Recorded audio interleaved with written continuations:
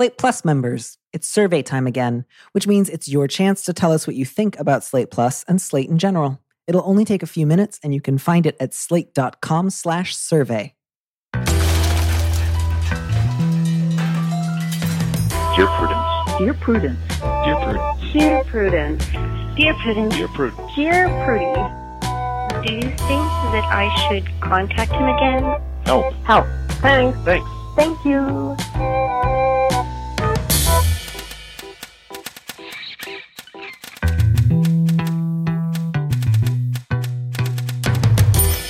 Hello and welcome to another mini episode of Dear Prudence. I'm your host, Daniel M. Lavery, and this show is for you, our Plus subscribers.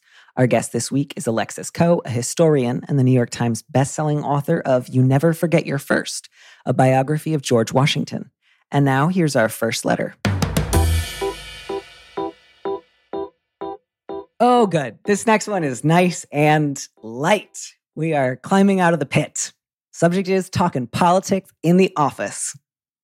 Dear Prudence, I recently started a new job, my third this year. At the first one, my boss was a bigot and a racist. My second job was for a scam artist who fraudulently took money through PPP and SBA loans. Now there's this one. So far, I really enjoy what I'm doing, although it was a step down career-wise, and the people are nice. But it's a small company with fewer than 10 employees, and everyone else is very religious and vocally pro-Trump. I feel exhausted from this year's ups and downs. I know I was the only one in the office who did not vote for him, and while I believe in God, I don't go to church or discuss my spiritual beliefs. So far, I've managed to keep politics out of the conversation and just politely smile. Kills me because I was a political science major and normally love talking about the issues of the day. Is it okay to just use this job as a stepping stone for when the world finds some semblance of normal? How do you navigate politics in the office space? What a year this woman's had first. I mean, it's Seriously. like, what a sandwich. She starts out with a bigot and a racist. In the middle is a scam artist. And now she's in MAGA country. Yeah, I mean, letter writer, I'm glad that you normally love talking about politics all the time, but for whatever it's worth, ideally and normally, you don't spend a lot of time in the office talking about politics unless you work at like a lobbying company, which I hope you don't. You shouldn't. Classically, right? Like classically, you're not supposed to talk about politics and religion in the workplace. Yes. It's also interesting that she says that, everyone is nice. That comes before very religious and vocally pro-Trump. So there must be this moment in which people, I can't imagine that they're just inserting Trump into every conversation. There must be socializing, even if it's happening over Zoom, something she can find ways, hopefully, to spend less time with them that isn't specific to the work. Yeah, I think so. I mean, we are talking about somebody who has had to go through 3 jobs this year. Yeah. Like, my stance here is keep your head down and get through it. Like, this is not a job that you plan on spending a long time at. This is a job that pays your bills. And it sounds like that's pretty critical. So this feels really different from the kinds of letters where somebody's talking about like a close friend or a neighbor or a relative where there's a real opportunity to be honest and have the important fights. This is your job. You should not be subjected to a lot of political conversations when you are trying to do your job, which you need in order to pay your bills. So I would say anything from I don't like to talk about politics at work to changing the subject with a smile to asking them to drop it. All of those would be fine. You really do not have to have like a come to Jesus moment with people who are being assholes at work and, trying to like interrupt a conversation about like the warehouse inventory by talking about how great Trump was. Absolutely. And to specifically answer the question, yes, this can be a stepping stone. You can be applying to jobs right now. Hopefully things are looking up. But, this continues to be an incredibly rough time. So, cling to stability wherever you can find it. Yeah. If you just keep your head down and you get out of here, if part of the question is like, I'm worried that someday I'll look back and think like, oh, I really missed an opportunity to like stand up for my beliefs. You are at work. You are at work. You need this money. You did not invite these conversations. You are the only person in the office who's not part of a consensus. Absolutely do not jeopardize your ability to pay your bills because these people want to talk about politics. And you won't win. I mean, she won't win in general. It's hard to win with family. It's hard to win with loved ones. I face this all the time when I talk about the founders. People, are at each side of the spectrum. They want them canceled or they cannot be criticized. About the I don't know if you heard this. Also, monuments and statues are, anyway. Yeah. So, I mean, it's very hard for me to talk about it. I have to think really carefully about what I can say that won't alienate people. And often there's nothing because I'm just either quoting the Constitution, a letter in their hand, something of that kind. So there's no winning. Yeah. You're the recent hire after a year of barely hanging on to jobs. People are being assholes. That's not on you. You would be endangering your livelihood potentially if you made a big fuss about it. This is not in any way a reflection on your ability to courageously pursue necessary conflict with, the wrong side. This is just get through your damn day. I don't think you should be yeah, I think this is terrific. But if you say, I'd really rather not discuss this at work and leave it at that, absolutely fine. Sleep with a clear conscience. I love this next letter because I don't often get to hear from influencers. I know, and it's sort of an interesting time. I think. Yeah, it is. It is a difficult time to be an influencer, I would think. Yes, we're very concerned about the influencers. It's true, though. I mean, even across the board, it doesn't matter if you're involved with, sleep training or you're a fashionista. Or waist training. Yeah, waist training. I'm very proud that I made that connection. Sorry. That was pretty good. Okay, so the subject is my wife's influencer career is making her miserable. About 4 years ago, my wife began monetizing an activity she does extremely well. She gained sponsors and began running ads on her social media account. She has hundreds of thousands of followers. Before the pandemic, things were great. She only accepted sponsorships from brands she believed in, and she genuinely enjoyed the work. But now she's miserable. This activity requires limited travel, and she's been taking all the precautions she can, masks, strict isolation, no flying, no stopping for gas, or even to use the restroom. She's honestly been taking things more seriously than probably 75% of America right now. Her sponsors are pleased with her precautions, and my wife has been posting about the importance of risk management. But she gets hateful DMs and death threats pretty much all day. People mad at their anti-masker grandmas latch on to my wife as an easy target and just spew vitriol. It's decimated my wife's self-confidence and made her paranoid. I want my wife to just leave social media and give up her sponsorships. We don't need the money. I'd trade it all just to have my happy, loving, carefree wife back. But she refuses. She says she can't just walk away because they'd win and she'd never build any career other than the one she has now. She says she'd feel purposeless and adrift. And I'm trying to be empathetic, but I cannot understand how the current state of things could possibly be sustainable. It feels like my wife is bringing this one on herself, whereas if she just deactivated her account, we could get our happy life back. What can I do to make this stop and help my wife see what this is doing to her? Oof.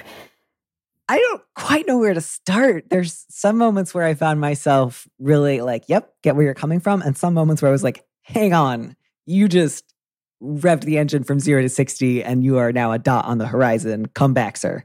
Where do you want to start?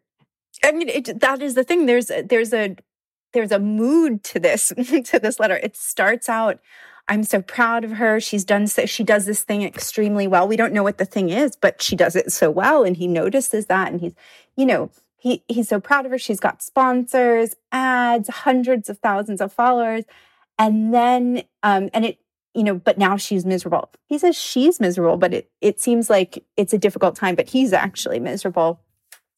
She seems to be doing good work.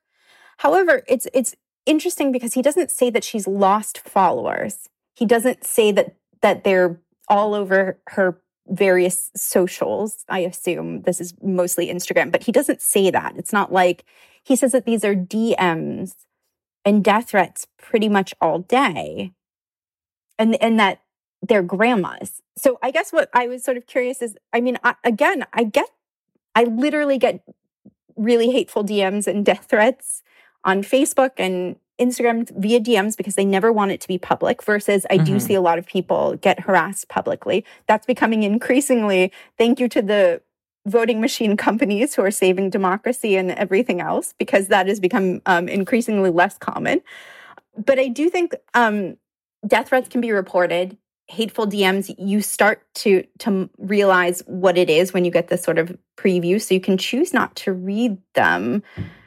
I'm not understanding how he jumps from it's decimated my wife's self-confidence to everything else is still going well. She still has sponsors. She still has fans. Things, it seems like a bad period.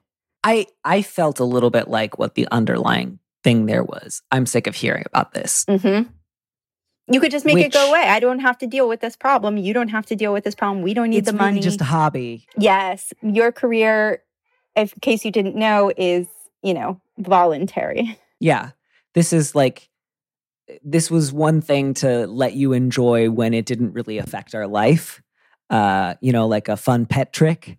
But if it's, carrying weight now, or if there's challenges attached to it, what the hell? And I say all that without letter writer. I don't mean to discount. I'm sure she's very distressed. Hate mail, death threats, abusive DMs.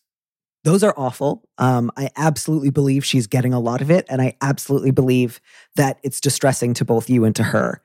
And I can also really understand why that's distressing to you. And so I don't want to position you, letter writer, as solely thinking of her as like a dilettante and somebody who had a little play, a little Polly Pocket play, easy bake oven career.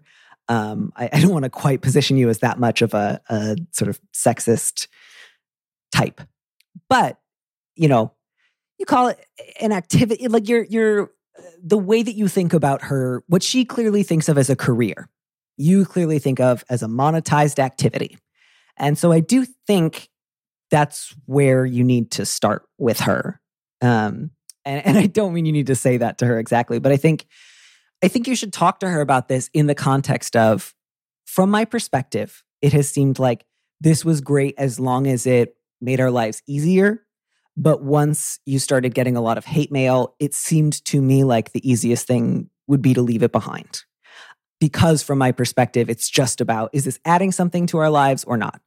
And it seems like for you, the idea of letting go of it brings up questions of what else would I do professionally? And so I really want to talk, because I don't think we've had a big picture conversation in a while about do you think of this as your vocation?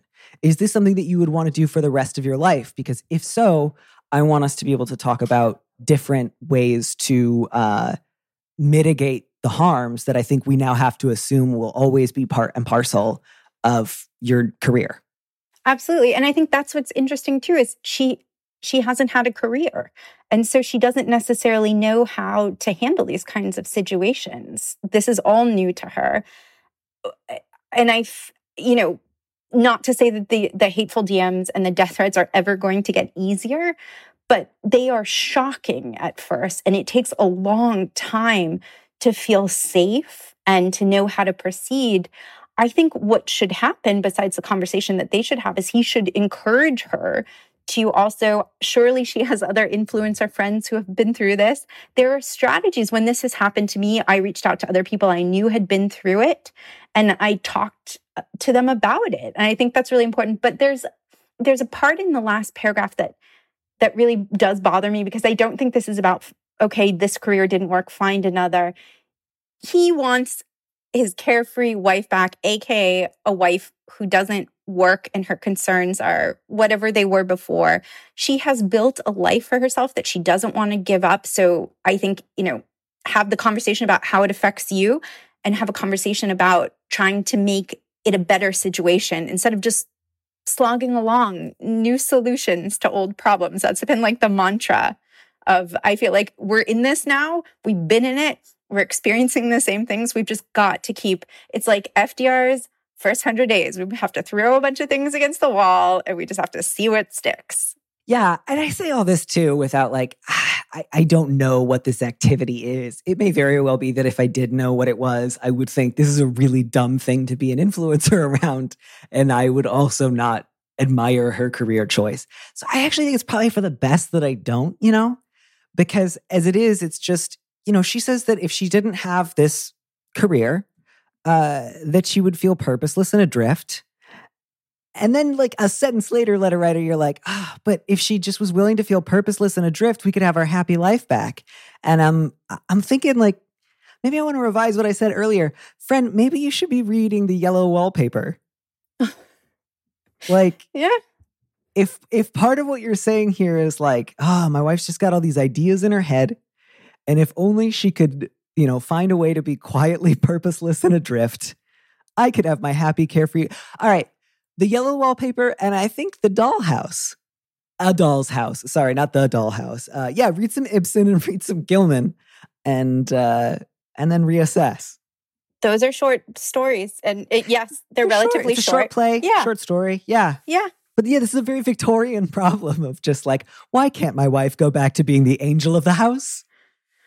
Yes, and it is better that we don't know, but this has been happening. There was a baby sleep trainer taking care of babies, and the opposite happened to her, where she had donated to Trump something like 50 times, and her followers found out, and they flooded her page, and she would just post things like, "I'm not going to address this. This is my choice. I didn't agree with everything that he did," and that seems like really. Like she has to sort of... I didn't agree with him, but I did want to give him money 50 times. Yeah. I want to tell you how to sleep train your babies. But I want to instruct you on how to help your babies sleep and how to take care of them. But I also think it's totally okay if children end up in cages, all of this. But, it seemed very different. The situation were described to me as it initially was, and when I looked into it, this just seems like it's largely about his experience. Yeah. I think the last thing that I want to say, because I feel like the really crucial stuff is for you and your wife to have a real conversation about her values and her goals.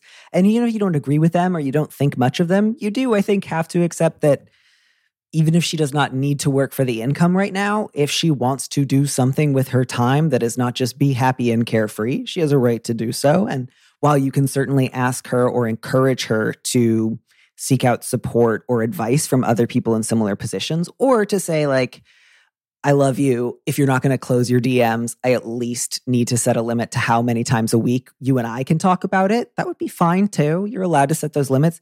But I just can't really encourage you to say, like, just go back to not having a career at all. Because, imagine saying that 100 different ways to her. Do any of them work out where she's like, you know what, you're right, let me suck your dick? Like, I don't think that is going to happen. Yeah, the last thing I'll mention is like, I don't know what the activity is. I don't know how much the limited travel is. I just think, you're like, well, her sponsors are really happy with her precautions. Yeah, they make money off of her. So they have a vested interest in being like, this is safe enough. Employers, as a general rule, sponsors, as a general rule, have not been flying through the pandemic like beautifully. It's not like, man, my boss just has the best, most worker-friendly protections in place. Like bosses are looking to get away with what they can. And the sponsors have a vested interest in saying like, of course you can keep traveling so that we can keep making money. Good job. So that's not to say that her precautions might not be better than nothing or might be good. I think it's worth pointing out that there's a vested interest there. And, maybe she is taking things more seriously than probably 75% of America right now. I'm not really sure where you got that number. Again, that feels to me a little bit like you got to know you feel a little scummy saying it. Like you kind of know you're bullshitting. And again, I don't say that as like anyone who doesn't like live inside of their own basement should be have rocks thrown at them. I don't say any of that to suggest that she deserves death threats. Just that it might also be worth having a conversation with your wife about precautions you both feel good about that's not rooted in either, well, what do the sponsors think, or how do we rank compared to 75% of people? Like if you're not trying to prove to an imaginary stranger who might DM your wife something hateful, what do you really consider the risks to be? And what do you really consider to be reasonable ways to try to mitigate them? What a world. I want like a 10-page essay on this in New York Magazine, like one of those really deep dives, because I really want to know what she does. I do too, because it's like limited travel, but she can't even stop to use the bathroom. So I'm just picturing like, is she a race car driver? Like, does she do amateur racing? My money is on interior design of some kind, or maybe balloons. This is also a thing. Balloons. Hot air balloons are a thing. She's a balloonist? No, like balloon artistry, where you make these really elaborate balloons. There was something very early in the pandemic. I don't know. It was a thing. Is that an activity? Yeah, it's an influential activity. Activity seems really strong to describe blowing up balloons. No, I'm My sorry. apologies It's a profession. to the balloon community. Artistry. It's a profession. I think that was the argument, is people were saying she was charging a lot of money for things. You blow up a balloon and stick them together. You've given me a lot to think about, Alexis. A lot to think about. If anyone else has any guesses as to what activity this might be, or if anyone just wants to let me know other activities that I didn't know were activities, please do write in. That's our mini episode of Dear Prudence for this week. Our producer is Phil Circus. Our theme music was composed by Robin Hilton. As always, if you want me to answer your question, call me and leave a message at 401-371-DEAR. That's 3327, and you might hear your answer on an episode of the show. You don't have to use your real name or location. And at your request, we can even alter the sound of your voice. Keep it short, 30 seconds, a minute tops. Thanks for listening.